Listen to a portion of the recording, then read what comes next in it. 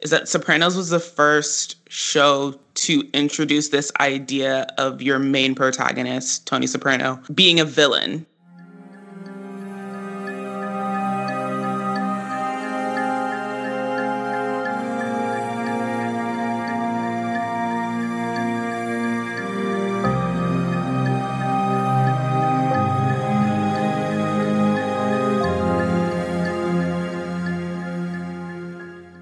Hello, everyone. This is Alex.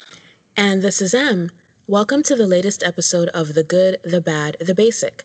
This is the podcast for TV lovers, movie buffs, and binge watchers of all ages. On this podcast, we'll be discussing what we loved, what we hated, and what's just a bit problematic about the TV and movies that we're addicted to, and do a bit of rewriting where necessary. For much more exclusive content, become a show producer on Patreon and get access to after the episode outtakes, curated playlists, movie reviews, music video retrospectives, and so much more. Join the GBB family at patreon.com/goodbadbasic. Today, Em and I will be discussing the first 3 seasons of the family crime drama, The Sopranos. When the series opens, The Sopranos' protagonist, Tony Soprano, is the head of the DiMeo crime family, and the series takes us into his deeply intertwined family and work lives as we explore this deeply flawed character. Tony is a family man, yet the presence of his wife and children does nothing but pull him further into the life of crime that he's chosen. So how do we think The Sopranos has held up 21 years after its debut? Stay tuned.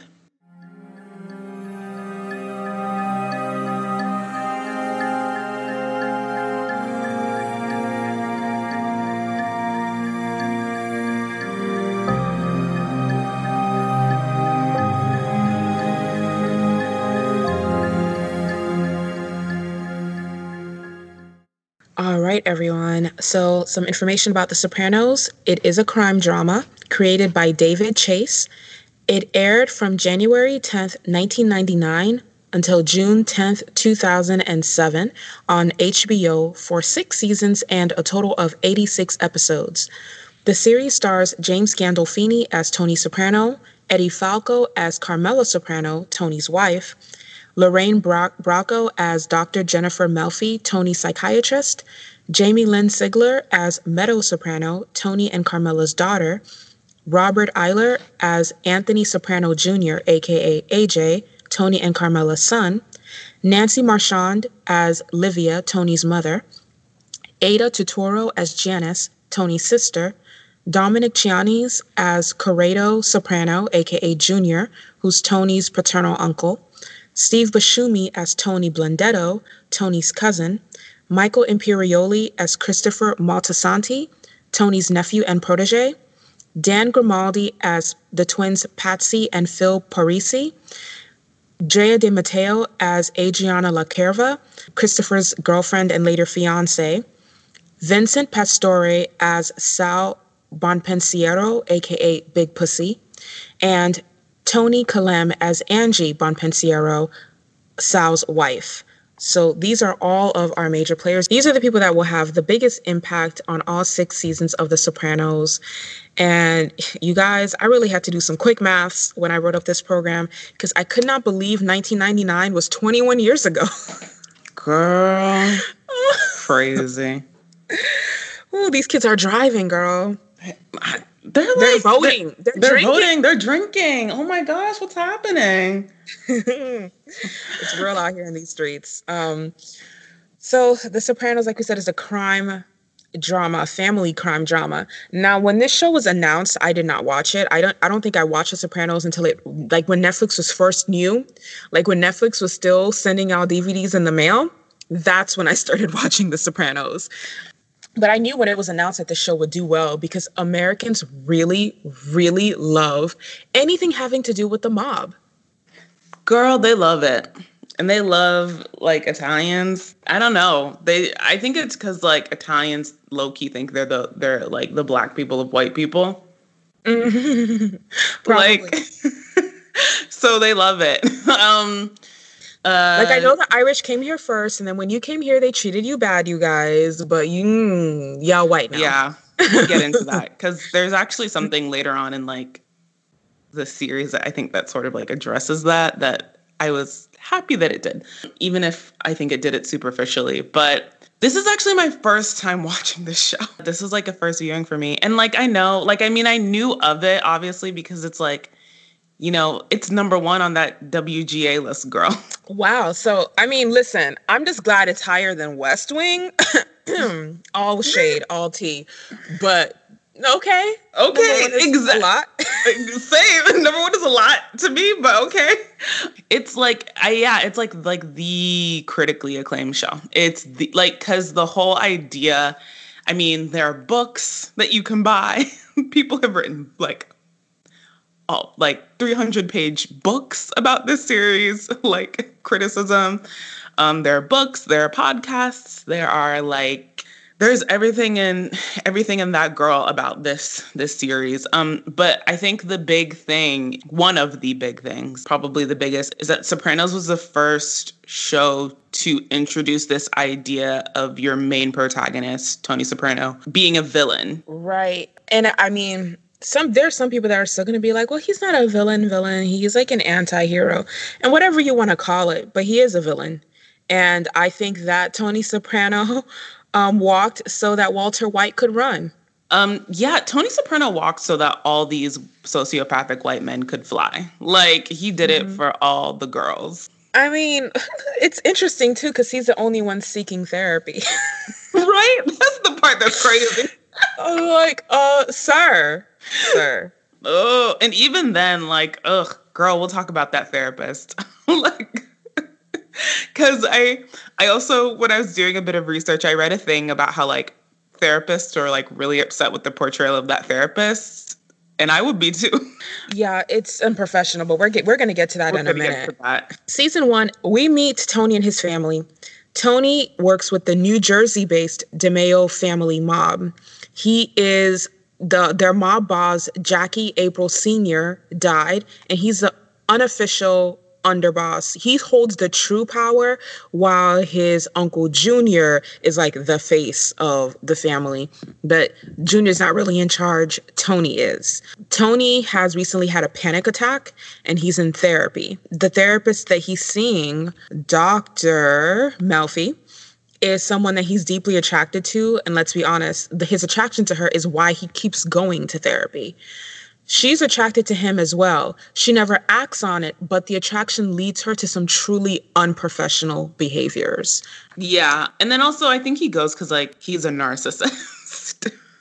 And, like, he feels, like, really great that somebody is, like, entertaining all of his bullshit. And I think he understands that she's attracted to him as well, and he likes that.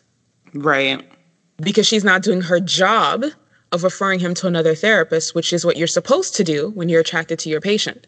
Right. Like, she initially starts out a pretty professional figure. And it's interesting because the first scene we see is him and her in this session. I actually really initially like her because she's essentially the audience surrogate.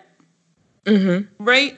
She's us, the audience. So she kind of poses all these questions that the audience would probably have for what Tony's doing.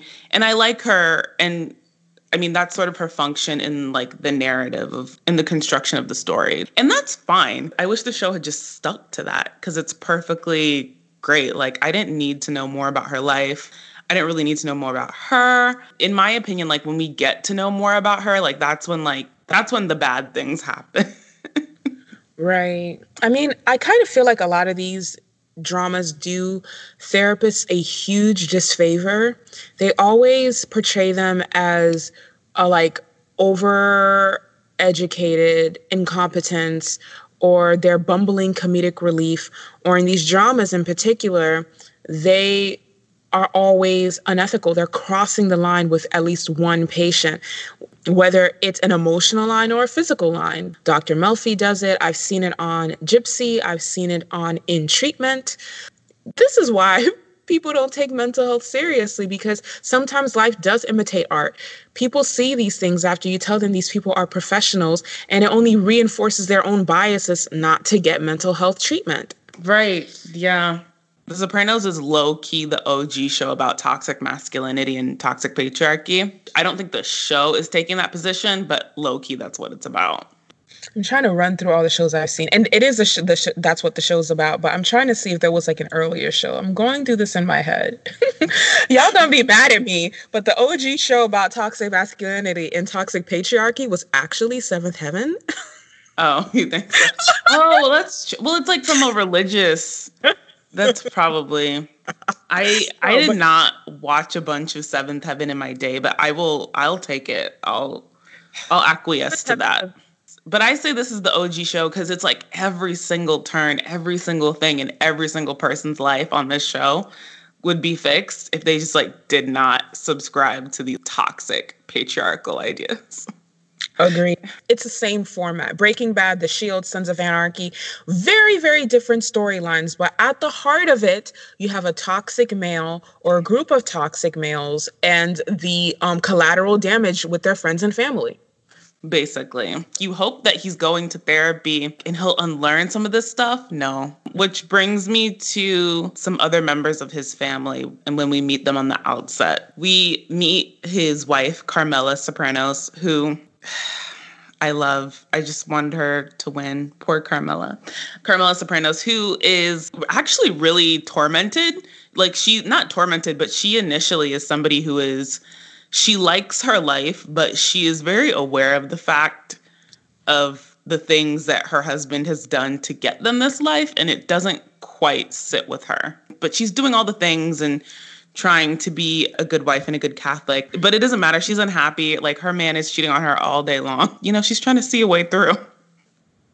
Right. You know, when I first watched The Sopranos, I kind of sort of low-key felt sorry for Carmela as well.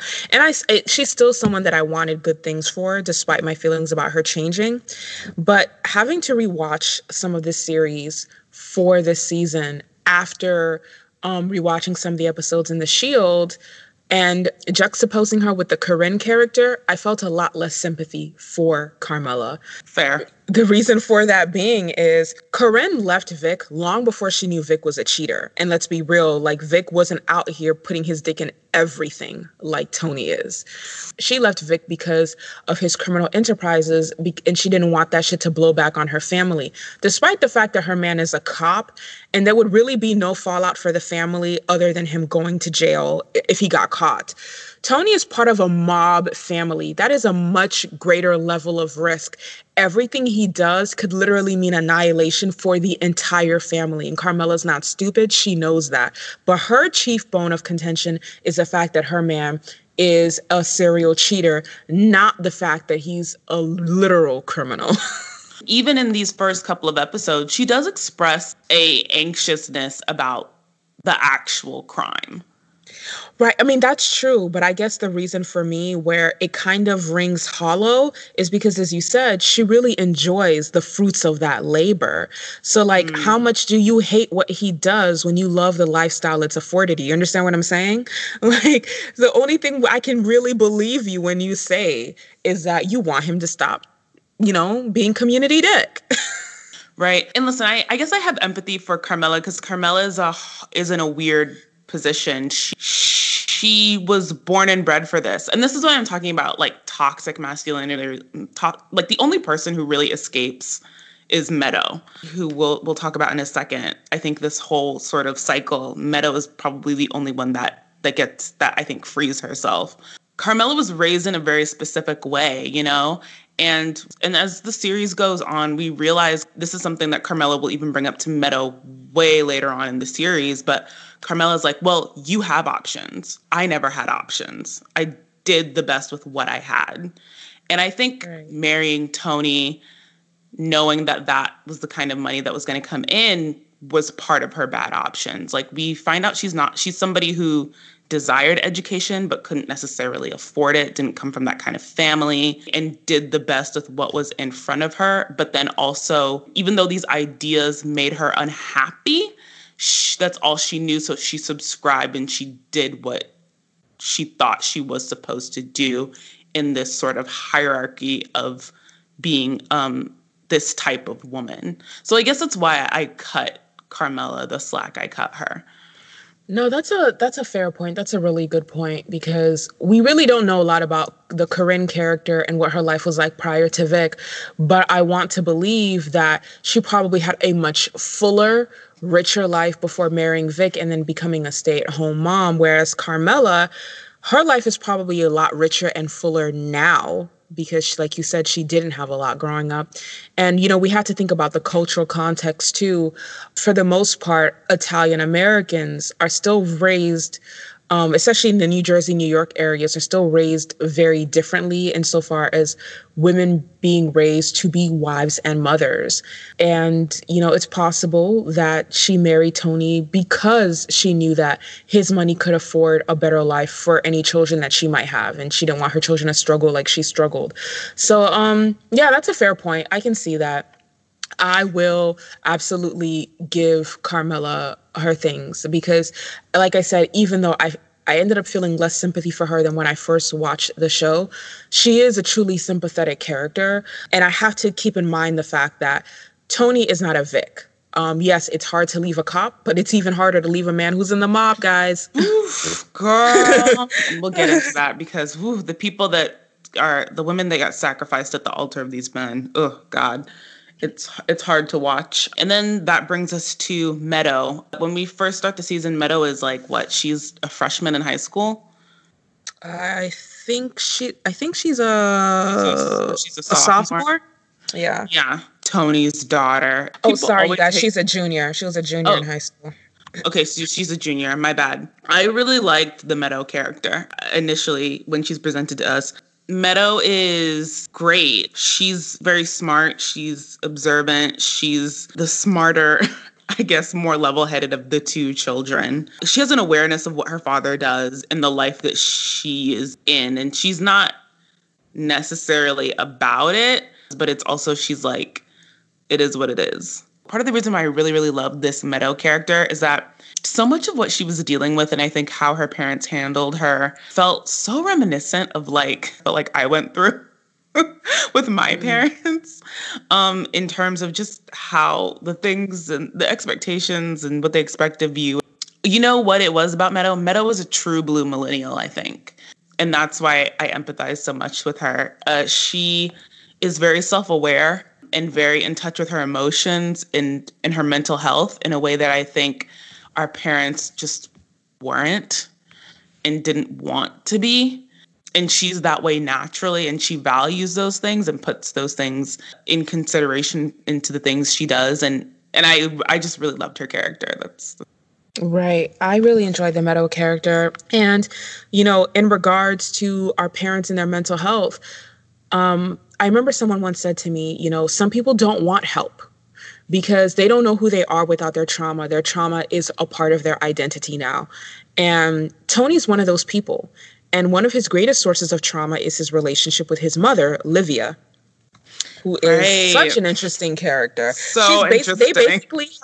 They basically have the same relationship that BoJack had with his mom on BoJack Horseman. Or like Sterling Archer had with his mom on Archer. Oh my gosh, Livia Soprano. Livia is a character. Livia fascinates me endlessly.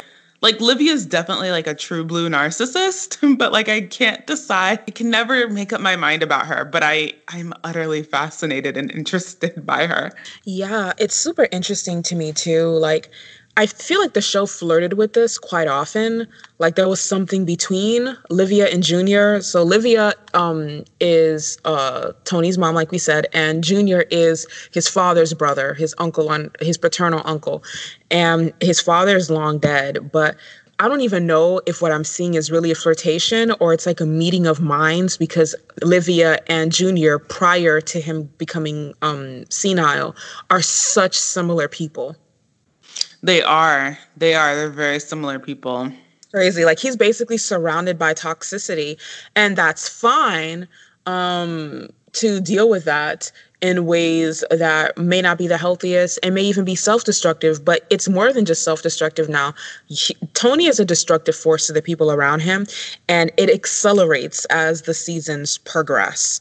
One of the ways that it starts out, and it starts out small, it starts off in a way that he can brush off. It starts off in a way that a lot of men especially men in this type of lifestyle, can kind of brush off as normal is the fact that Tony is a chronic womanizer. He's cheated on Carmela their entire marriage. He's continuing to cheat on her. And Carmela handles this in a really interesting way, I found.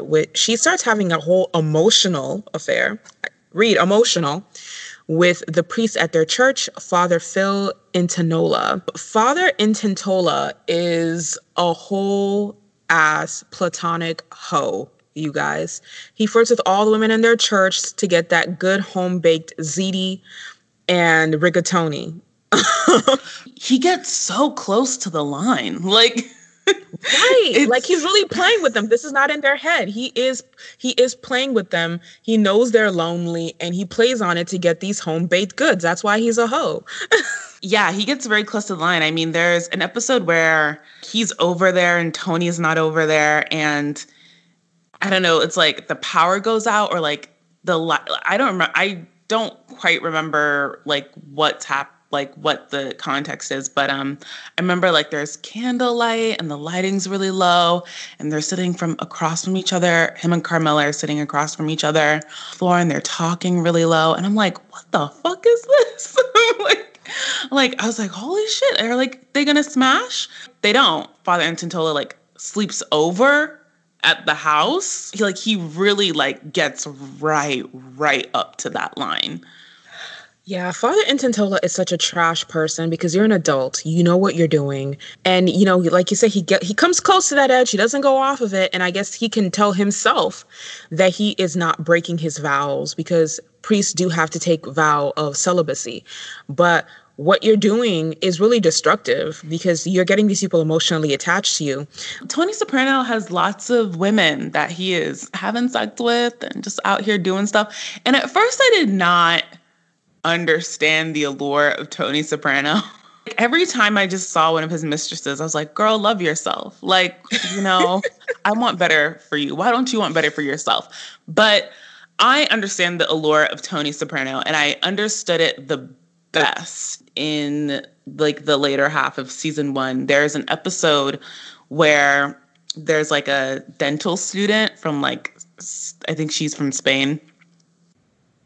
And she's, you know, very beautiful. And they just meet somewhere.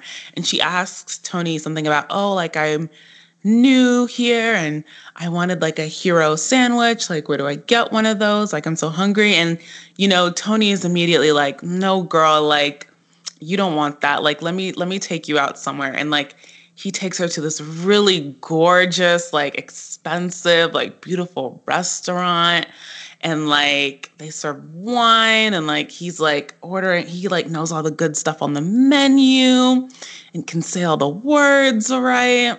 And I'm like, no, I see it. And then like, and he's very like attentive and like interested in her in a way that like he's not interested like in his wife. And I was like, okay, no, I get it. I see it. I understand the power. Mm. Yeah, men like Tony have a habit of being super engrossed in you and super interested during the pursuit. Once they got you, girl, that romance goes right out the window. I get the allure of Tony. I think when you started watching the show and you didn't get it and you're like, why do these women want Tony? My answer actually wasn't his attentiveness or anything like that. I feel like a lot of the women who are into Tony because they like flirting with danger. Y'all like it. You want to touch the flame and not get burned. And Tony has a lot of magnetism insofar as when you see Tony, it's very clear from the way he carries himself that this is a man with power.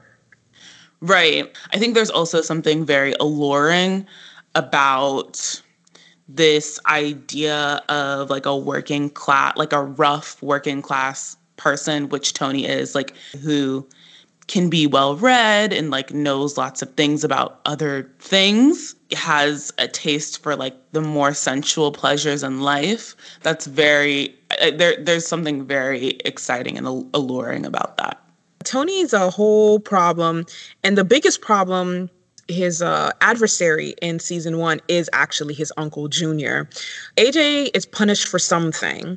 And Tony has him visit his grandmother, Livia, who he has since put in a home because she's a problem and can't live with the fucking family. AJ lets the bills slip to Livia that Tony is in therapy. And of course, Livia hops, skips, and jumps to tell Junior this. And he tries to make a move on Tony with Livia's help, no less. It's so sad. No loyalty for her own son.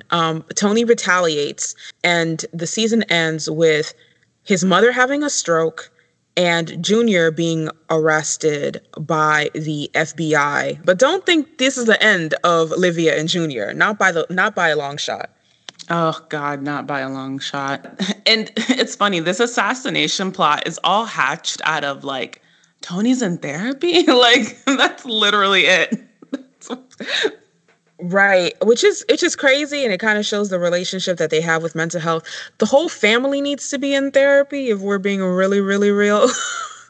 Everybody in the DiMeo crime family needs to seek help, period. Some other low highlights of season 1 is Tony's nephew, Christopher. Christopher he wants to write movies, and he's writing a screenplay about the family. That's a problem. Christopher just does a lot of things that is just interesting. Christopher is basically he's a lot like AJ. Like, I guess he's like the more competent version of AJ, but not by much. Right. Not by much. And he is older than AJ, so it's like, you should be further along than this. But no, season 1 is great in that it shows us the highlights and the lowlights of Tony's life. We get to see in real time, not through flashbacks, the people who've made him who he is, why he is, how he is, and the different facets of him.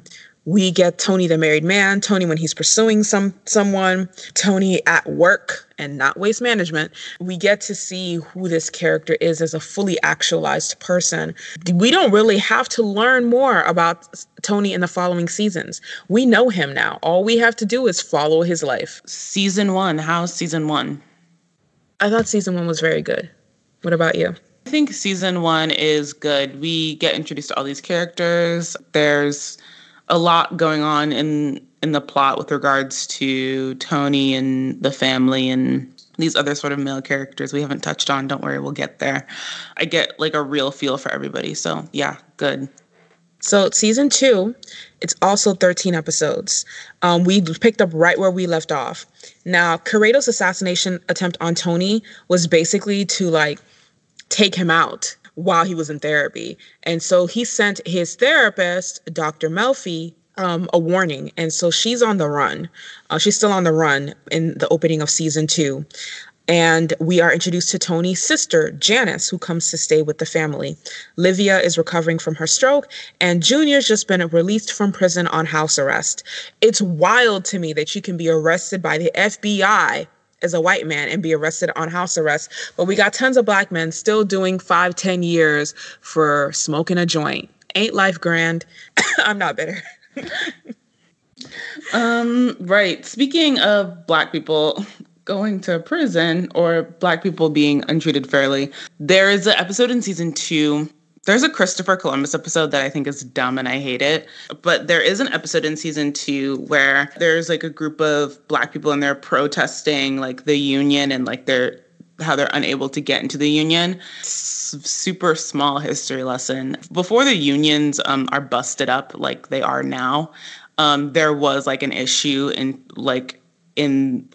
with unions being controlled, or unions having like mob like problems in terms of like there was a mafia presence like within the unions, which is why you'll hear like some old Republicans be like, oh well, the unions are all run by the mob, rah rah rah, because that was a legitimate problem at one time. And Tony Soprano and his family are representative of that, because Tony is in waste management, but he's in the mob and he's also in the union. So he is part of like essentially that story and history, putting it in context. And I say all this to say, there is an episode, Black people are protesting the union, and The show doesn't super touch on it, but I do like that it's there because I think it speaks to something that people don't like to talk about. Well, I will say Irish and Italian Americans don't like to talk about,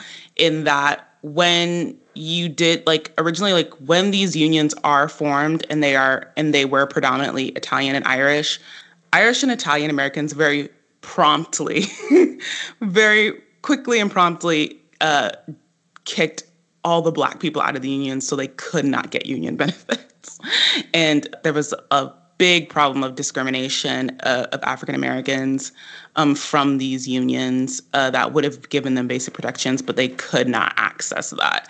And I do like that, however brief, and although it's not really given any explanation and context, and you would have to know the history to know this, it still touches on that. It's sad to me because, and this is kind of, you see similar things. It is something worth noting, however superficially they did it. But season two is interesting. We meet a couple of new people, the Janice character, Tony's sister, and we kind of dig deeper into Big Pussy's character. But I mean, season 1 showed you the dysfunction. Season 2 blows it wide open. Right. Season 2, we really start to see the fallout. Imagine this crime syndicate is, oh, we're family, but it's your own uncle and mother that are conspiring to kill you. Like, imagine. Like, and these are the things that kind of make you feel low-key sorry for Tony. As much as I dislike Tony Soprano, even he's a much more sympathetic character than Walter White to me for this reason. Season 2 also marks when I think Dr. Melfi, for me at least, is completely, like, compromised and becomes super incompetent. Like, it's when she just crosses all the lines and I'm just, oh, we're done with this. There's an episode in season 2 where Dr. Melfi goes to her own therapist and she basically admits that she's not being an effect and comes to the conclusion that she needs to end treating Tony because he's a dangerous person and because it's not healthy for her. And so she does. And then she takes him back as a patient again. Why? Because she just misses that thrill of danger by treating him. And I'm just like, girl, what? Which, as a mental health professional, that's a huge red flag, sis. And this is the thing that bothers me with Dr. Melfi. She has some level of self-awareness and she has the clinical training to understand her behaviors, but she indulges in them anyway. It really is like the metaphor of the kid playing with fire. And I guess that's what I'm saying about what I'm like, I didn't need more of her character. I don't think she needed to be woven into the plot the way she was, because I think she functions best when she stands apart from the rest of this world within the narrative. Yeah, I would have liked it if she ultimately became a recurring character after season 1. Like, she goes on the run, eventually comes back. She doesn't contact Tony because he's a danger. And maybe he doesn't contact her because he realizes the source of his or maybe he believes the source of his anxiety is solely his family and the problems that they bring him. And he stops seeking therapy altogether, which would actually make sense for his character. And maybe he doesn't come to see her again until another critical, inciting or panic-inducing event happens, maybe in season 3 or season 4. And in that regard, she would become a recurring character. I really didn't need her to be part of the principal cast the way that she was. Oh, I mean, I don't mind that she's as frequent as she is. I just, like I said, I don't like this whole she has to go on the run part. Like, I think they could have done it in a way that, like, because like I said, like, I like that she functions as the audience surrogate. I think that's very effective. And I like it in that we get, I like the confessionals, essentially. That's what those scenes are, basically. The confessionals from Tony about the mental state and the reflection. Though I like those breaks. I think they're interesting and good. I didn't need her to do, like, I didn't need that. I didn't need the rape that happens. I didn't need any of that. Like, None of that was necessary. Yeah, none of it was necessary. Sad. This show really does a lot to try to up the ante. So in this season, Jackie April Sr.'s son, who was the former head of the DiMeo family, his son Richie is released from prison. And this causes tension because he feels that as Jackie's son, he should just have a place and be in charge via nepotism. He doesn't understand this new hierarchy. It's not like a bootleg monarchy anymore. You have to earn your position, especially when you've been out of the game for a long time, like he has. The situation is very quickly diffused, though, when Tony's sister Janice kills Richie. Yo! So what happened? She did. Girl. What had happened was, oh no. Yeah, so what happened was Janice, basically Richie has the son has a son who likes to dance ballroom. And like, right, Janice is in a relationship with him, right? Not the son, but the father, Richie. And Janice, because she's not a psycho, encourages the son ballroom dancing, right? And Richie is like so angered by it, off of nothing but just like toxic masculinity and homophobia. That's it. Janice is cooking for him one night and he's yelling at her because he's like, I hate that you encourage the ballroom dancing. And he's like, he could end up like gay. And Janice is like, well, he's doing something, you know, he's spending his time. He's doing something that he's good at. That's good. That's affirming. Basically all the things that you would want someone, your partner. She's basically invested in his child in a way that you want your partner to be invested in your child. Because she's like, oh, but he's good at it. And, you know, it's something he's doing. And he's like, you know, making all these milestones and doing these accomplishments. And ballroom dancing is a legitimate art. And she says, what does it matter if he's gay anyway? And Richie balls his fist and like pulls it back and just hits her in the mouth. I mean, he makes her bleed. And then he sits down and then he looks at her and he's like, what are you going to do? Cry? You're going to cry about it? After she is like bleeding and a bruise is forming on her face. My girl very calmly goes into the next room, gets the 9mm and pops him twice in that chest. And I was like, yo, energy. He had it coming. That's all I'm going to say about that.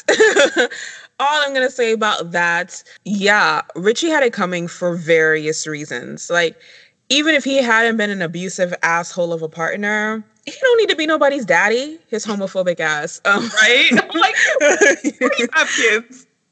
Yeah, you don't need to be raising children ever. But let's be clear. He hit her over this discussion about his son being in ballroom dance. He's an abuser. The fact that he hit her, but his immediate response to hitting her lets you know that this is his personality. Mm-hmm. This would have happened eventually in a conversation about literally anything. Anything. It was a matter of time. And the ease of which he did it is like, yeah. That shit was crazy. That shit was, but like, yo, the fact that he only had to do that shit once. And my girl was like, you know what? I don't think so. Because it only takes one time. And you know what? I feel like that scene kind of gives you a glimpse into Janice as a person. This girl's been hit before. Because there's no fucking way anybody's that prepared. Right? She was so prepared. Like, she was just like, not again. Like, you ain't gonna try me a second time. I loves Harpo, but I'll shoot him dead if he lays his hand on me. No, but seriously, she was giving me that Sophia energy, but she was like, Sophia hit Harpo back. Janice just ended the situation, which I approve. I strongly approve. But then Tony and his men, they hide the evidence, and Janice quickly returns to Seattle.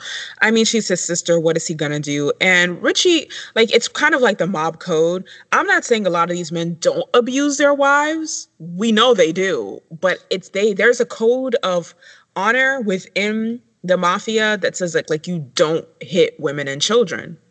Well, I mean, not even that. It's funny. There's a scene this season where like they before this happens that they remark on it. Christopher, don't quote me on this. Christopher goes to hit Adriana, and one of the men are like, she's not your wife. You can't hit her yet. Ooh. He Right. says like you can own like unless you only hit her if she's your wife. So that's like what this whole mentality that they all have is so like isn't health. It's just not healthy. Like everyone suffers. Everyone suffers, but like the women suffer the most. Yeah, I remember this scene in particular, the scene with Adriana, where I'm just like, it kind of reminded me of Desi and Lucy's relationship. I don't know if you guys are familiar with Desi Arnaz and Lucille Ball. They were the couple from I Love Lucy. They were married in real life. They had 2 children together, etc. So there were times on the show where Lucy would act up so severely that Ricky had to spank her. Had to, in quotation marks. And he puts her over his knee and literally spanks her like a child. But what a lot of people don't understand is while it was for comedic effect, spanking your wife was still legal in the United States at that time. Yeah, it was legal to hit your wife, spank your wife, what have you. People wouldn't say anything about it unless you left bruises in visible places. And even then, when it elevated from spanking to beating, which really isn't much of a difference, it wasn't illegal. And this is why you have a lot of older men in particular that will see younger men mistreating their wives. And even if they don't approve of it, they're not going to get in the middle of it because that's your wife. And legally, that is your property to hit and spank because that's the environment they grew up in. Even if they never hit their wives, they grew up at a time where men didn't just beat and spank their wives, but openly talked and bragged about it. Big Pussy, he got scooped up by the feds. Right. But Big Pussy's actually a real one, at first anyway. He feeds the FBI false information when he's forced to wear a wire, but then later becomes a legit informant. And when Tony realizes this, he kills him on a boat and tosses the body at sea. Legit snaps for the way he went about it because it saved him all that hassle of burying a body or whatever. The FBI gets a search warrant and arrests Tony at the close, which I thought was interesting because they arrested him on charges completely unrelated to the fact that he murdered Big Pussy. Yeah, and that's season 2. I thought season 2 was very good. I also liked season 2. Yeah, I thought season 2 was very good as well. I liked these plot lines that were only peripherally tied to Tony, like the Janice Ritchie situation, Big Pussy, Livia recovering from her stroke, all of that stuff that's kind of just indirectly tied to Tony. I really like that. I liked that season 2 focuses more on some of these auxiliary characters. Season 3, where are we at? Season 3, 13 episodes. Meadow is at Columbia University as a freshman in college.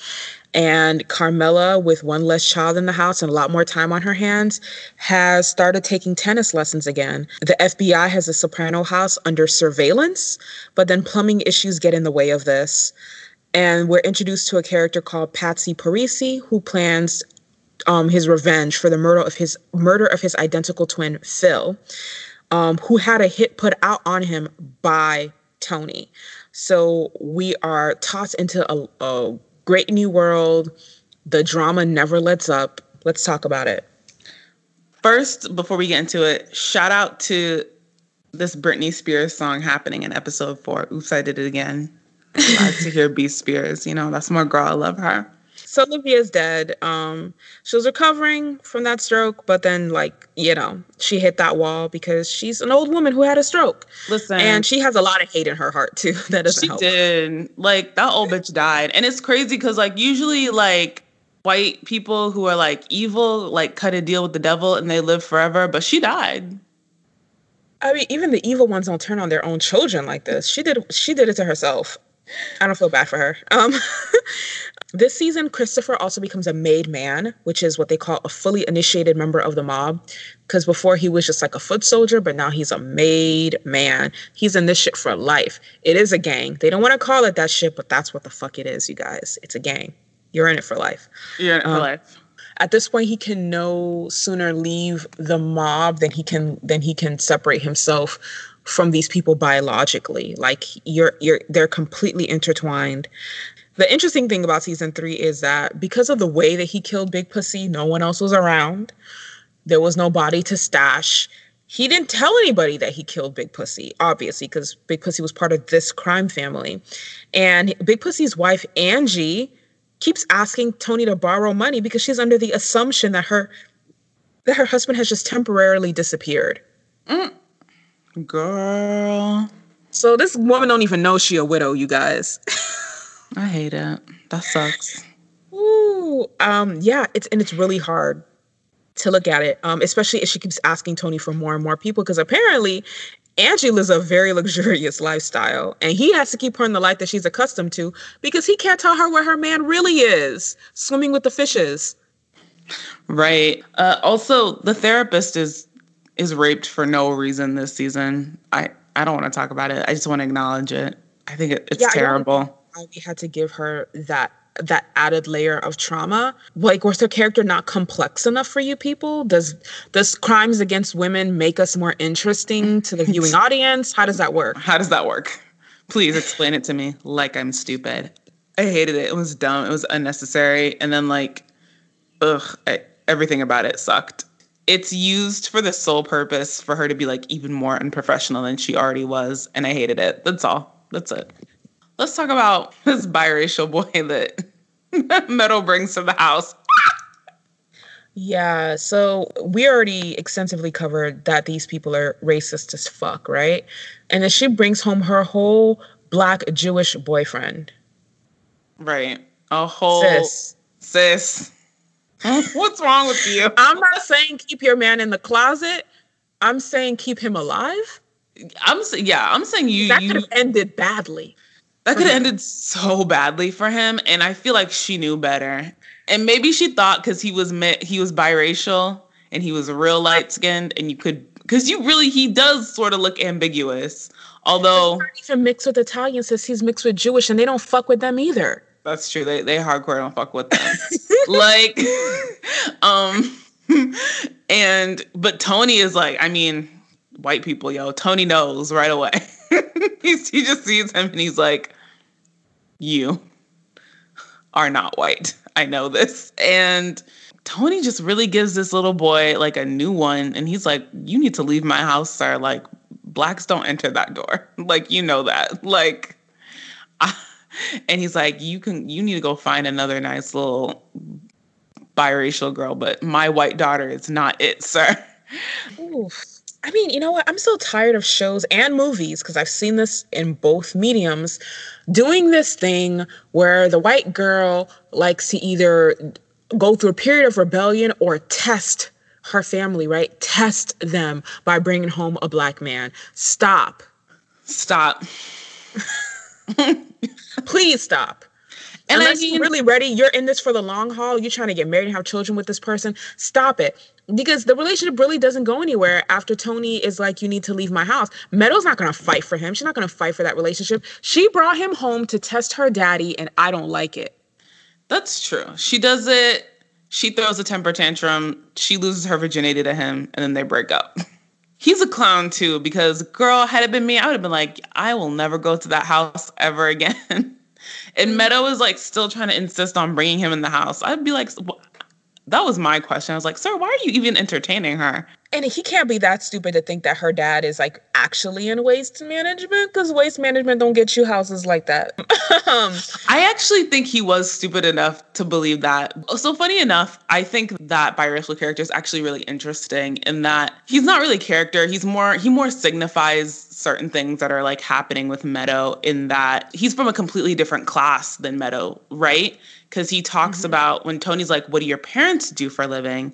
He goes, well, both of my parents are in show business, like, or in the business. And his mother is like, he talks about how his mother is like either a producer and his father is like a lawyer, like an entertainment lawyer. And the way he speaks, the way he carries himself, he's from California. You can tell he's wealthy. And I did think that was interesting, that Tony had the nerve to talk down to someone who was at a much younger age, essentially his better in the social hierarchy of like the world, really. Right. And I don't think that the fact that, like you said, he was wealthy helped the situation at all. In fact, I think it hurt it, because as much as white people like to pretend that like they would respect Negroes if we were all successful and pulled ourselves up by our bootstraps, they hate successful Negroes, aka uppity Negroes. They hate Black people who have more money and more social reach and greater social status than them. Hate it.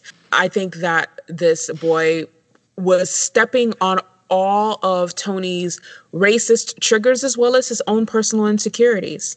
Exactly. He's representative of this place that Tony will never ascend to, no matter how much money he makes, no matter what he does. It's interesting, like Meadow is also ascending to that upper class just by knowing these people, because that's how this works, right?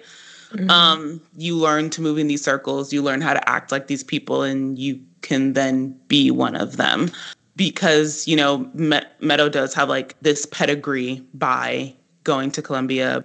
Right. So, and this is all the things Tony wants for her. But he kind of set this up so that she would have a stable, legitimate career and marry herself a nice WASP. Well, not a WASP, because they don't fuck with Protestants, but, you know, a nice white man. Right. Yeah, Tony doesn't resent her. This is exactly what Tony wanted for her, minus the Black Jewish boyfriend. Right. Tony's just mad because, like, how dare this black biracial Jewish boyfriend, like, be in a higher social class than him and be his better. And like, what if this Negro taints my bloodline? Right? That's it too. That's definitely it. He's like, what? I did not this for you to taint the bloodline. You could see him doing the quick maths, like, if she gets pregnant, will that kid look Black or will he look like us?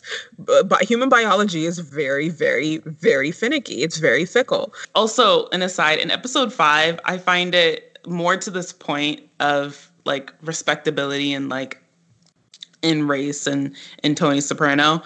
I find it hilarious when a Black police officer pulls over Tony and Carmela, and Tony's driving, and he catches like the worst attitude with this cop. And he says some very choice things. And I was like, sir, you have the whole FBI investigating you, and you gonna pull an attitude with the police officer, sir? Like, whew, whiteness, it's powerful. Mm-hmm. It'd be making you think that you really somebody. He grew up at a time where all the cops in Jersey and New York were Italian or Irish. Like, that was the thing. Black people in the police force, they worked overtime to make sure that you weren't there. So he's again, time warp. He's still in the time where you could talk to niggas that way. But like, this nigga has a gun, sir. Right, like, sir, you were on the wrong side of the law, sir. Like, consistently. That's what you do for a living. It's like, crime. Watching this now, all I could think about was how quickly he would have got popped if their races were reversed. Oh, yeah. Like, I mean, shot to the chest and then been like, oh, he was resisting or pulling out a weapon or something that don't make no damn sense. My life. I have to get home to my 3 children. But I was like, whew, whiteness really be making you feel like you somebody. That's crazy. Right. So, a lot happens in season 3. I really want to get through some of this because it's so much. Yeah. Christopher buys a whole nightclub to give to his woman, Adriana. Meadow, who has now broken up with this Noah guy, starts dating Jackie Jr., which Tony and Jackie Sr.'s widow, Rosalie, love, but Carmela is rightly very uneasy with, because this shouldn't be what Tony wants either, even though he does. It shouldn't be what he wants, because dating Jackie Jr. will basically keep her in this lifestyle forever, right? Yeah. Like, do you want her to be Carmela? That's exactly. And that's why Carmela's uneasy, because Carmela knows that dating Jackie Jr. will turn Meadow into her, and she doesn't want that. Right. I mean, like you said, she does resent the fact that Meadow has more opportunities than she has, but it's not as if she feels that Meadow has taken these opportunities from her, right? And it's still her daughter. She still wants her to have a good life. And this is not the life that she wants for her. This is not what Tony should want for her either. But Tony's right now only thinking about himself. and how it will help him to have his daughter dating Jackie Jr. Tony is reluctantly forced also to promote Jackie, a cokehead and a domestic abuser who murdered his possibly pregnant girlfriend, to Capo. So we're dealing with the Ralph character, which is probably one of the starkest representations of toxic masculinity with an auxiliary character on this show. Ralph is completely out of control. Oh, yeah, completely. Like, he literally beat his girlfriend to death, and the show alludes that she was possibly pregnant when this happened. Ooh, it's scary. It's terrifying, but yeah, he has to promote Ralph to Capo, which is crazy. And there's a whole episode or situation where Tony and Carmela do a couple session with Dr. Melfi. I could have, Stevie Wonder knew that was a bad idea. We could see that, sweetie. We could see that. The therapist that you share a mutual attraction with is not the right person to be dealing with you alone, let alone you and your wife. Mm-hmm. Right, exactly. And even though I wish Carmela would go to therapy, Carmela needs to go to therapy. Shout out to Lady Gaga, who's in episode 9. She's so young, so blonde. I love how they get the most random Italians on this show. Let's talk about Gloria. Gloria. This is another patient of Dr. Melfi's, and she becomes Tony's latest paramour. That ends. That is headed south pretty quickly. That ends around the time that Meadow and Jackie Jr. break up as well. I wanted so much for Gloria. I just wanted Gloria is another one that I felt like a deep sympathy for. And I just wanted her to love herself. And same. I guess Gloria's interesting because she's just one of those characters that, like, from the outside, she, like, has it all. Like, Tony is actually very, she's very alluring. Tony is very enraptured by her. Hair done, nails done, everything did. But she is, like, deeply emotionally, like, and mentally sick.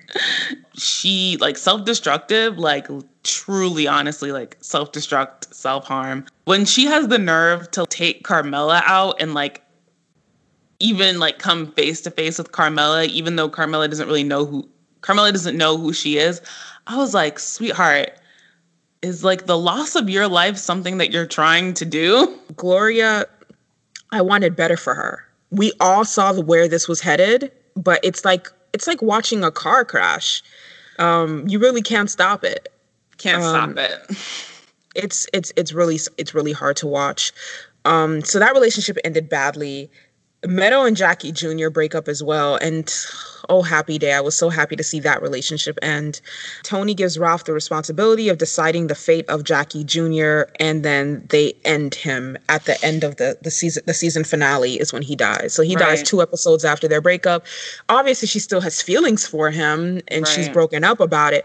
But she had to break up with him for, ironically, the same thing that got him killed in the first place. Jackie Jr. just don't know how to act right, you guys. He makes stupid decisions. He is Christopher, but with, like, impulsivity of an AJ. It's never going to end well. He's young, he's dumb, he's reckless, and he ends up putting himself in that position of ultimately getting killed. It's ugly because Tony actually gives him a pass, right? Tony's like, I don't want to, like, kill my daughter's ex-boyfriend, particularly somebody that I'm invested in her marrying one day, because Tony is that crazy about him. And Ralphie doesn't give him a pass. Ralphie's like, nah, like, he just pops him. Now, we knew Ralph was not going to give him a pass, which is like, I'm side-eyeing Tony because you know who the fuck you're dealing with. You know who Ralph is. Like, clearly you wanted this boy to die or you wouldn't have put Ralph in charge. like just say it with your chest. Don't pretend like you like him. You're letting Ralph decide how his life is going to turn out. But yeah, all of that happens. Lots of drama in season 3. And season 3 actually ends off with a little teaser, a little cliffhanger of what's to come. So Adriana makes a new friend. She meets at her club. But this fake ass friend is a whole op. She's an undercover FBI agent. And Adriana really needed a friend. She did. And I think that's why they put this girl here, because they're like, that bitch is lonely. That's how we're going to get to her. I hate it. I hate it. Yeah, we'll get into it next episode. Season 3, where are you at with season 3? I thought season 3 was actually very good. Better than season 2 if we can take away the whole unnecessary rape plot. Same. I like season 3. I like everything that happens. Oh, honorable mentions. I want to shout out my favorite character, Artie. Artie! I love Artie. Artie's so pure. People don't like Artie, but I love Artie. Artie is so pure. He just wants to be at his restaurant and make delicious food, and I respect that. That's energy. That's deep. Right. I like Artie. There's a lot of characters that I like. A lot of the characters that I like we're gonna see on the back half, like the Tony Blundetto character, like I like him in juxtaposition to Tony Soprano. And I like Steve Buscemi in anything. He's one of those actors I will watch in anything. Oh no, yeah, absolutely. But yeah, this show does a really great job with the kids, and it never veers off the storyline. Like, it's not like these kids have problems that are so separate, right? It's not like, oh, here's the main plot, and as an aside, here's what's happening with the children. It's actually interwoven into the main plot, which I thought is such strong writing. I mean, even on The Good Wife, when we got to know Alicia's children so well. What was going on with them was very often not having to do anything with what was going on with her. Right, which made it a bit clunky. That's true. Yeah, so great job on the writing, and not making these children just an annoying distraction, which is sometimes the best we can hope for on a lot of these shows. Like, the children are just an annoying distraction, if we see them at all. Right. They all serve a purpose, and they're all doing something, and there are these really interesting, excellent ideas contained within them, and particularly about like generations and like how each generation is different from the other. And that's just all stuff we'll get more into in the back half.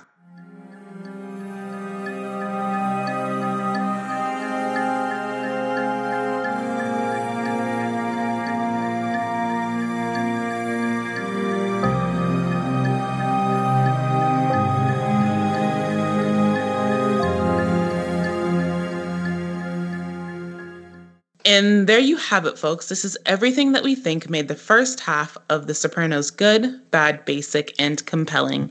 If you'd like to check out the series, The Sopranos is currently streaming on Hulu. Please let us know your thoughts on this series via our Twitter or Instagram. If you're a GBB patron on our top 2 tiers, be sure to check out our Sopranos Spotify playlist. If you've enjoyed this episode of The Good, the Bad, the Basic, be sure to share it with your friends. Tune in next week when we'll be diving into the last 3 seasons of this HBO crime drama. Follow The Good, the Bad, the Basic on all major podcast platforms to listen to all of our regular weekly episodes on the go. Leave us a review on your preferred platform and share our weekly episodes on your social media. Please follow us at The Good Bad Basic on Twitter and at Good Bad Basic Pod on Instagram to get in on our daily content. Also, be sure to follow our SoundCloud page, The Good, the Bad, the Basic. If you love this sort of content and want more, become a show producer and patron on Patreon. You can find us at patreon.com/goodbadbasic. Your support allows us to keep bringing you our regular weekly episodes as well as exclusive bonus material. Until next time, bye everyone.